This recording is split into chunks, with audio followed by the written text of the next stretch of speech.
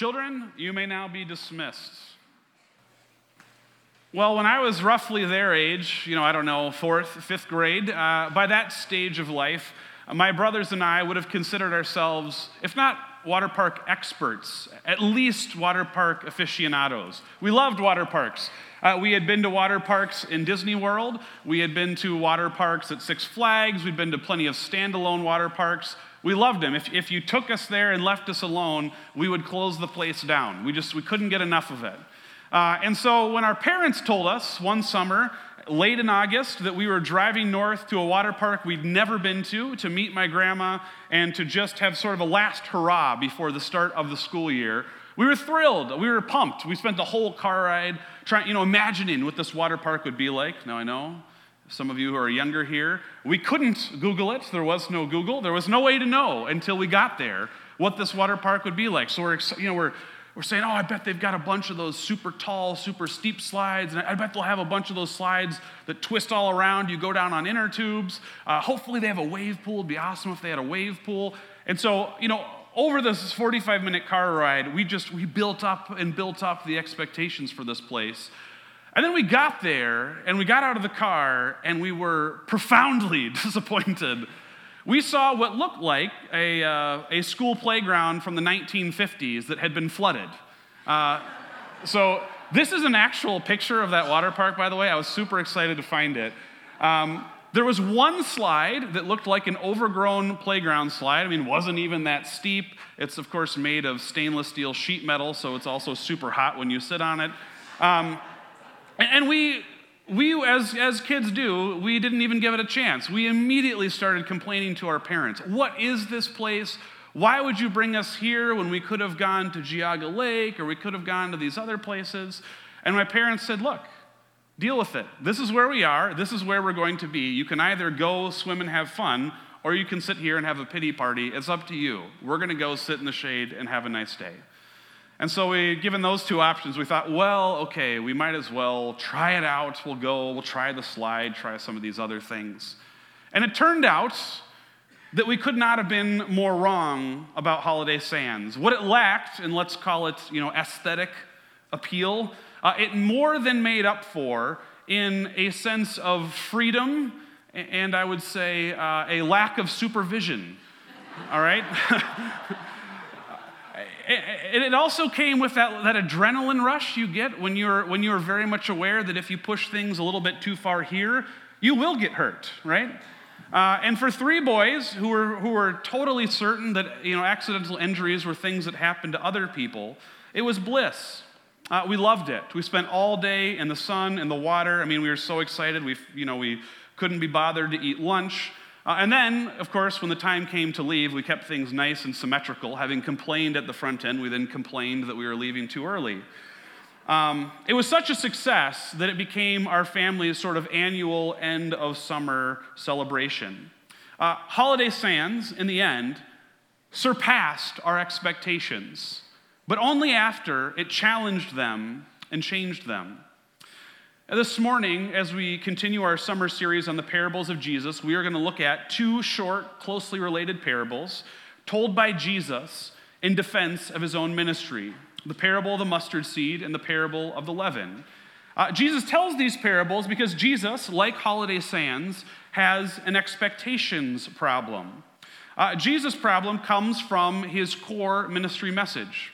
Matthew 4:17 tells us, immediately after he's baptized, Jesus goes into the wilderness where he is tested, and when he returns, Matthew says, he immediately began proclaiming what would be his central message for his whole ministry, which was, repent, for the kingdom of heaven has drawn near.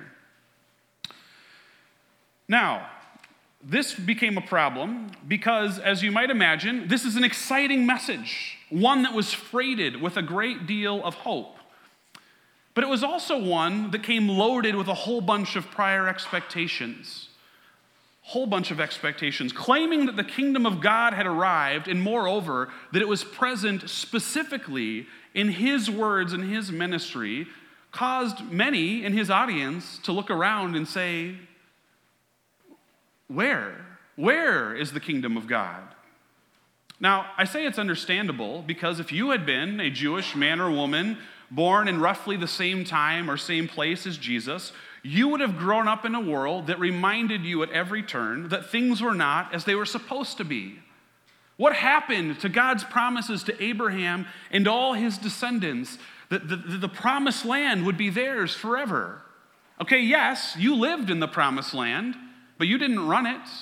You weren't in charge of it. You didn't own it. And what happened to God's promises to David? That his house and his line would hold the kingship of Israel forever. Wasn't David's face stamped on the coins that you were using every day to buy food? It was Caesar's.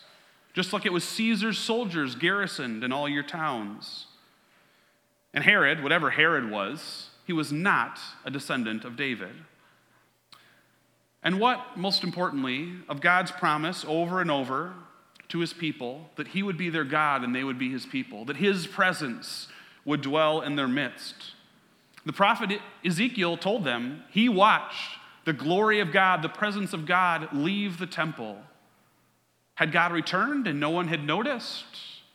Or was that return still yet to come?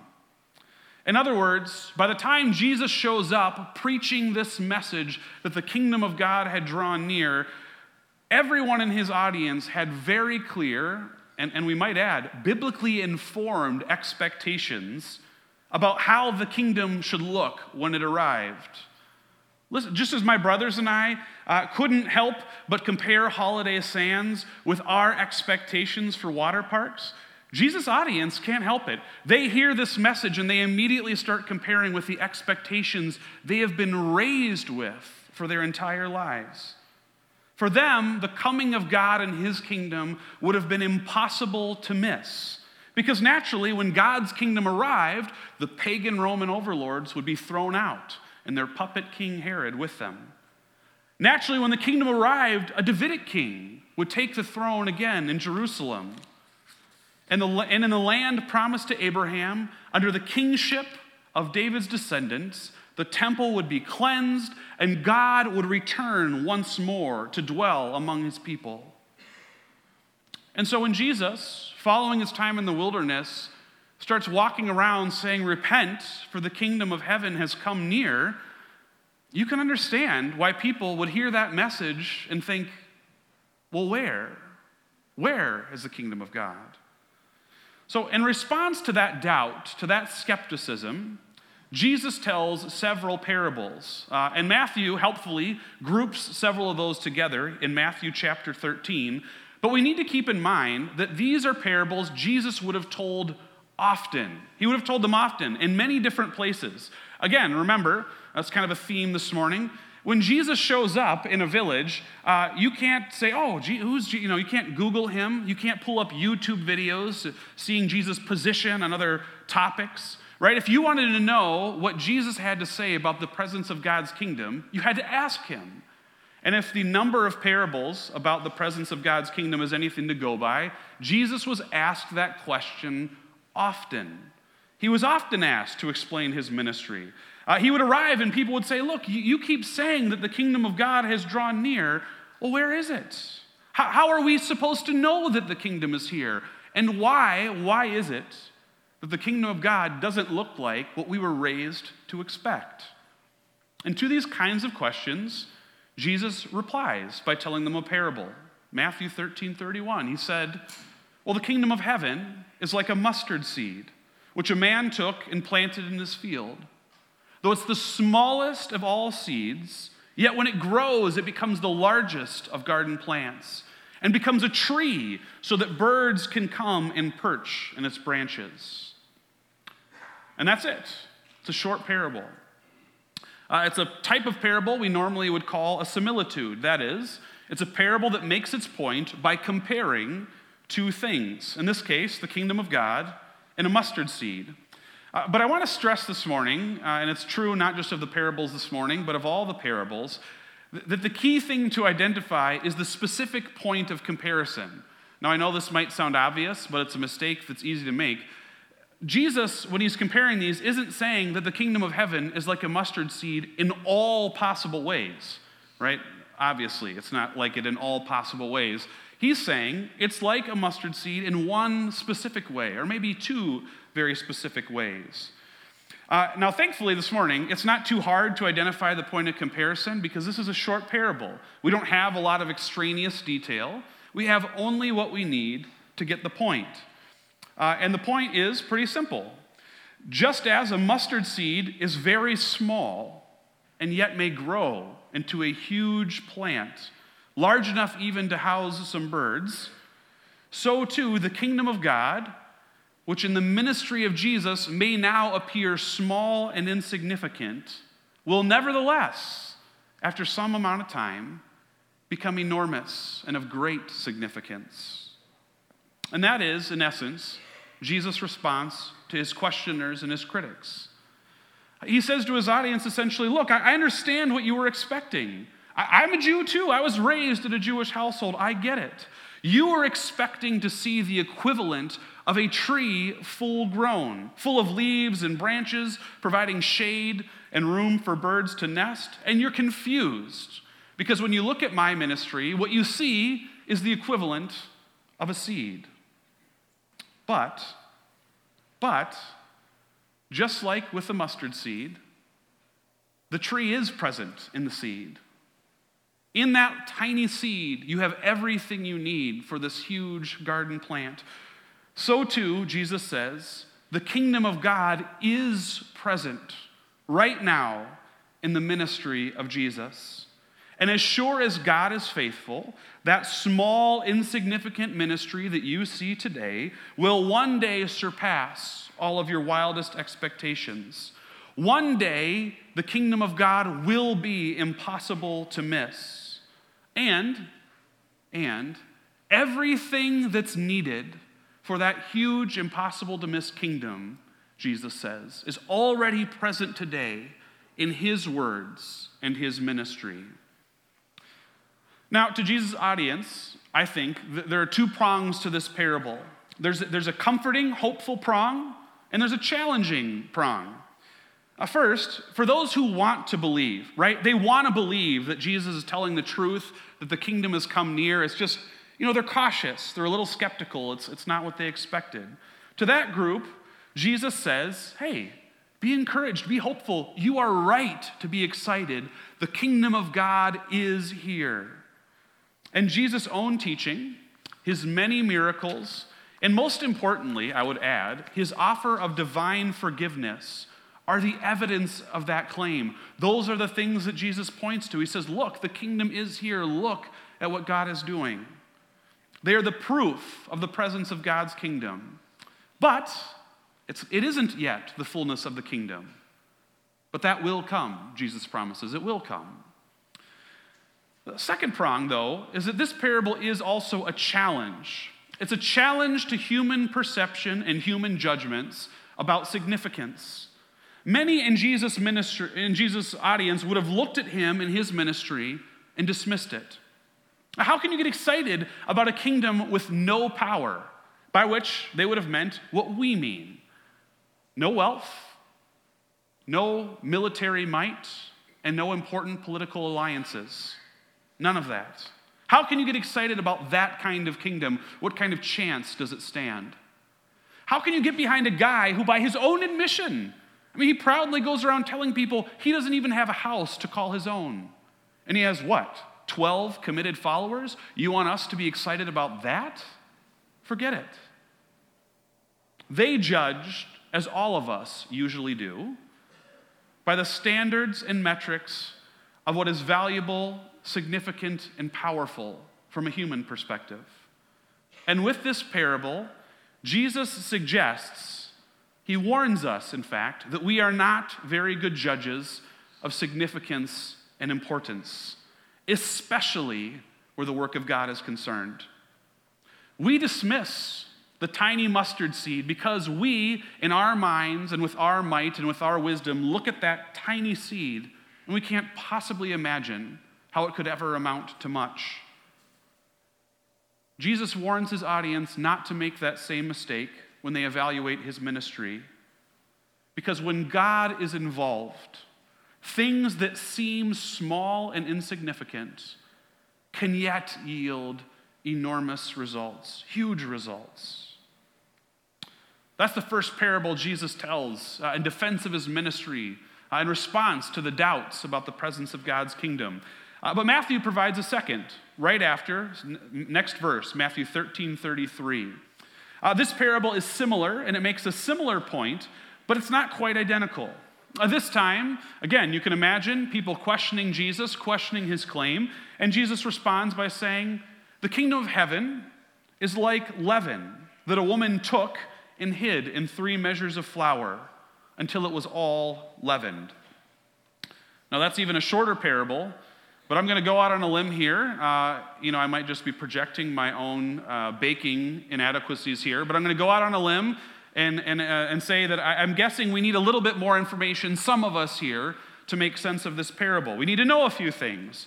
So first, what you need to know is that in the ancient world, leaven was a small amount of fermented dough that had been kept back from the last batch of bread that you made. You kept back a small amount of that fermented dough, and you would use it. The next time you made bread, you would add back in that little bit of fermented dough, and you would leave it. And over time, that little bit would ferment the whole batch of new dough. They didn't have yeast, so this is how they would make bread rise. And then what you would do, after the leaven had done its work, and this new batch was totally fermented, you would do the same thing. You would pull back a little bit of leaven, a little bit of fermented dough, and you would keep it until you baked bread the next time, right? By the way, if you're curious, this is still very much a workable method. People to this day use it to make delicious bread. I've eaten some of it. So that's the first thing you need to know. Second thing we need to ask is, how much is 3 measures of flour? As the name suggests, we need to remember, ancient measurements weren't as precise and uniform as we would always like them to be. As best we can guess, that's something like 3 gallons of flour. All right? The better way, I think, maybe to think about this is Jesus, I think, is trying to reference the maximum amount of dough that one person could need at a time. So far what we've got is small amount of leaven, largest possible amount of dough one person could need at once, all right? Third thing, last thing we need to know is a little bit about the process. If you've never done this, what you need to know is that when you take that leaven and you knead it into your new dough, nothing happens initially. All right, there's no explosion, there's no exciting color change. It looks exactly as it did before you kneaded the leaven in. If you were to bring somebody from a different room and say, "Tell me, has the leaven been added yet or not?" They would say, "I don't know. It's impossible to tell." Because it is impossible to tell initially. In the beginning, the presence and work of the leaven is hidden, and it's hard to discern. Let me say that again, because this is the key for interpreting the parable. In the beginning, when the leaven is first added, the presence and work of the leaven is impossible to discern. Okay, I wasn't going to do this, but I can't help it. Little nerdy note for you. In the parable, if you have the ESV, they will say that this woman hid the leaven in the flour. If it strikes you as an unusual verb in this situation, it is. Kneaded, mixed in, those would all be much more common. But this is kind of a little hint. It's about the hiddenness of the leaven, right? She has hidden the leaven. Because when it's mixed in, at first, you can't tell that it's there. It's hard to discern. Now, this parable, once more, it's like the last one. It's a similitude. It's making a simple comparison between 2 things. In this case, this small amount of leaven and the seemingly small and insignificant ministry of Jesus. So how is this parable a defense or explanation of Jesus' ministry to those who doubt his claim that the kingdom has in fact drawn near? Well, the key point here, just like in the last one, is that despite their perception of his ministry, or their lack of perception, the kingdom of God is present right now in the person and work of Jesus. And this parable expounds upon that in 2 ways. First, like leaven added to a new batch of dough, the kingdom is present here and now in this world, and it cannot be stopped.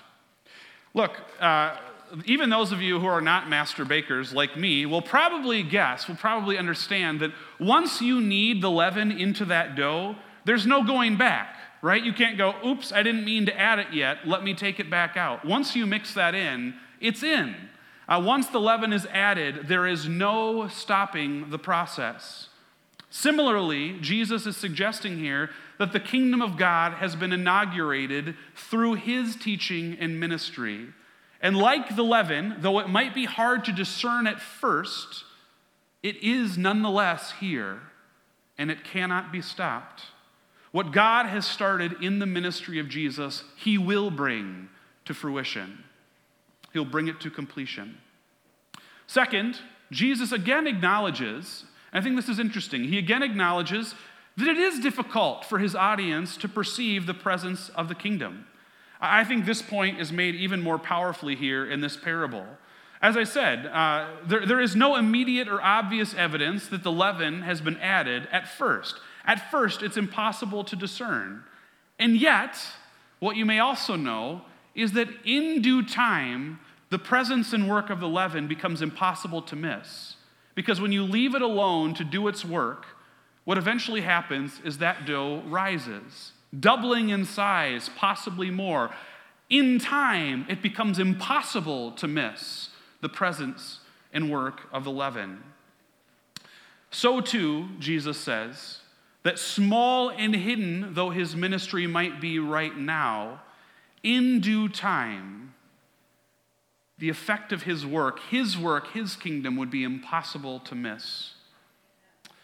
Once again, I think we are challenged by the knowledge that God often takes something small and uses it, something small and hidden, and he uses it to do something great and something incredible. In fact, I think you could even suggest, after a reading of the scriptures, that this is God's preferred mode of operation. He often takes something that we judge to be small and insignificant and uses it to change the world. I mean, just think of the cross, for example. Now, I know this is a point I've made before. Some of you who've been around long enough can maybe accuse me of repeating it often, but I think it's a critical point this morning. If you leave with nothing else, what I'd like you to leave remembering this morning is this. These parables are not just clever or even brilliant, though I happen to think they are. These parables, in their prediction about the future of Jesus' ministry, were correct. Let me say that again. These aren't just clever. This isn't just good wordplay, good verbal fencing on Jesus' part, fending off his opponents and critics. In their prediction about the future of the kingdom of God, they were correct. I mean, just bear with me for a moment. Imagine that we could somehow go back to Jesus' original audience and we could pluck somebody out of that time and place and bring them to ours for just a few hours, maybe a day.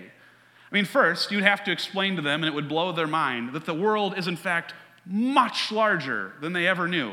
That Rome, even at its height, ruled over but a fraction of the populated area of the globe. And then you would have to tell them that there are billions of people living in places they never knew existed. Way more people that were alive than when they were alive.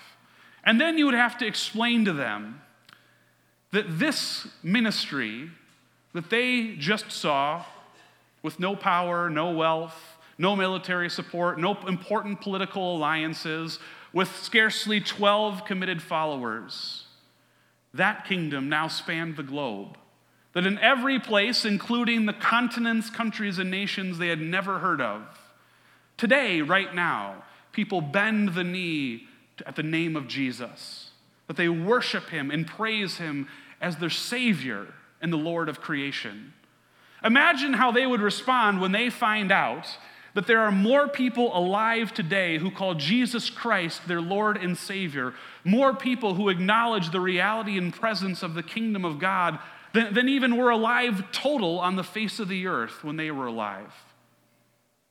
After you got them to understand that, what do you think they would make of these parables?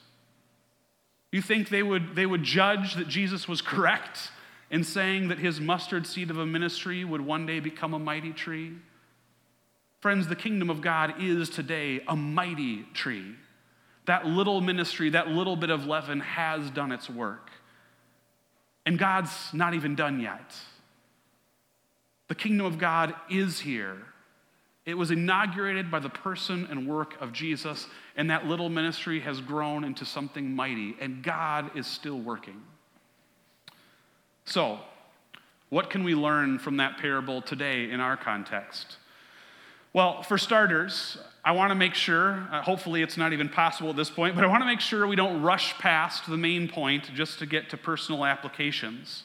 It's important that we remember that both parables insist that the kingdom of God broke into human history through the person and work of Jesus.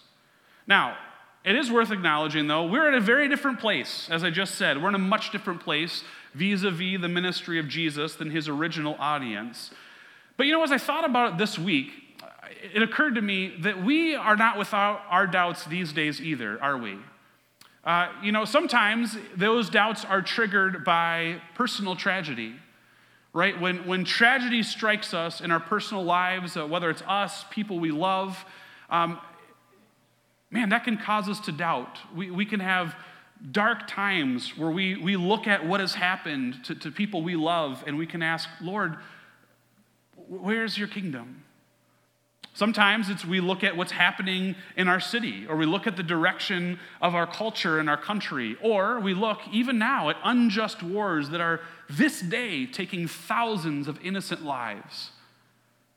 And it can be hard sometimes not to take that in and start to doubt a little bit ourselves, to say, if the kingdom of God is here, where is it? Where is it? And in those moments, I think the parables still have something to teach us, something to tell us. They would tell us that we need to recover a mustard seed and leaven perspective. We need to remind ourselves that we are not reliable judges of size and significance. We are not always able to see clearly the work of the Holy Spirit until it comes to fruition. But friends, God will bring it to fruition. No matter what we are experiencing personally, no matter the travails of the wider world, the kingdom of God is here, and it will not be stopped. Let me suggest two appropriate responses for the church today, given that truth. First, we as the church should bear witness to and celebrate the presence of God's kingdom. Look, I know that might sound a little bit funny, but this is actually a big part of the job that Jesus has given the church from the very beginning. We are to be his witnesses. We are to be on the lookout for places where God is at work in our world, and we should be calling attention to what he is doing. And when we see it, we should celebrate it. We should worship and glorify God because of what he is doing right here and right now. And just as a reminder, this church, this service this morning is part of the way that we do that. This gathering, we are evidence of the presence of God's kingdom. And when we worship Jesus together this morning, we are, in our own way, testifying to the presence and work of God's kingdom in our world. Now, that doesn't mean that we ignore the problems we see around us, but it does demand, I think, that we are to be a people of hope.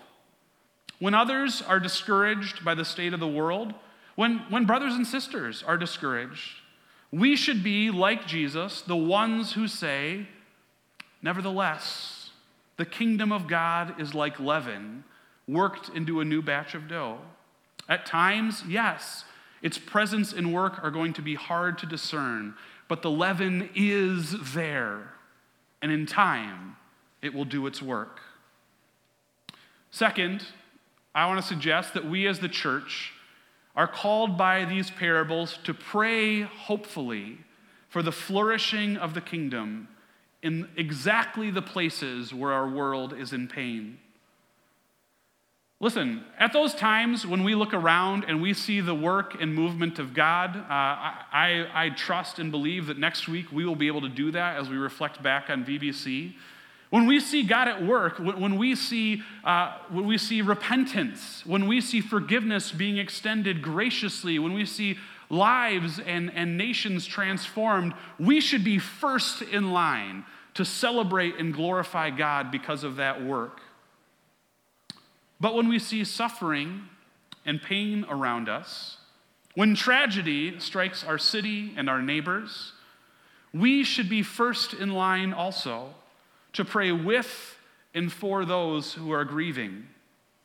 Look, when we look at Ukraine and Afghanistan this morning and we see what's happening there, we should not turn a blind eye. We should be interceding constantly before God, praying urgently for his kingdom to flourish there. Because we of all people know that whatever else can and should be done to bring peace and order and human flourishing to those situations, we of all people know that ultimately what those situations need most is for the kingdom of God to flourish. We need the leaven of God's kingdom to do its work there. And if we believe that, and we should, then we ought to be first in line praying for the world at exactly those places where it's in pain. We know that the kingdom is here. We know that it will do its work. We should be praying always for those places that need it most. When I was in junior high and high school, there was a good friend of mine. We went to school together. We were in class together. We played sports together. We hung out together outside of all that as well. And he was not a believer. We'll call him Ryan. He was a good friend, and he was somebody that I invited frequently to youth group and church functions, and he occasionally would come. And when he came, he enjoyed himself. He had a good time. He liked being there. He was somebody I knew had heard the gospel message many times at those kinds of events. It was somebody I had personally shared my faith with on several occasions. And yet, it seemed like we never quite got over that last hurdle. And in fact, that began to be frustrating for me because I thought, what's the problem? Like, is there a problem with him? Like, is he uniquely stubborn? Is the problem me? Am I not doing something right here? Could I be explaining this better? And then I became more discouraged too because, as time would go on, I felt like, this wasn't following the trajectory that I had seen in the evangelism curriculum, right? Like I wanted to see progress. I wanted to see steps being made. I wanted to at least be able to tell myself, after getting him to come on a youth retreat, like, man, I can see a real difference. And I couldn't. I felt like, some days he seemed more favorable and other days not. And I became discouraged about it. One day I'm sharing this to my mentor in high school, and he said to me very memorably, I see the problem exactly. And I said, what? And I'm thinking like, man, it was that easy to identify, and we're going to get this thing straightened out, ironed out. And he said, yeah, the problem is you think you're the Holy Spirit. And I said, well, no, that's not the problem. I don't think I'm the Holy Spirit. He said, no, yeah, I think you do. He said, what you need to do is you need to do the part God called you to do, which you're doing. Just keep doing it.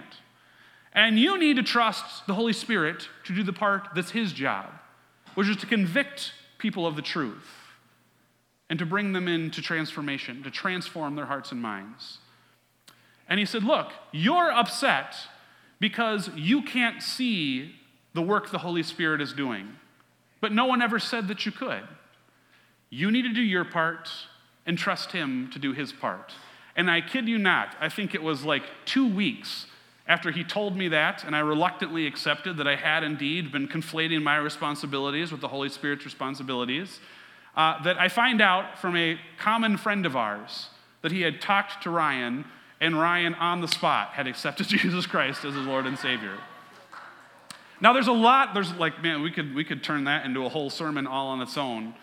But what I'd like you to notice this morning, one of the many things I learned from that experience was that I am not a reliable judge of the ongoing work of the Holy Spirit in our world. I'm just not. And I hate to break it to you, you're not much better at it than I am. You're just not. It's just true.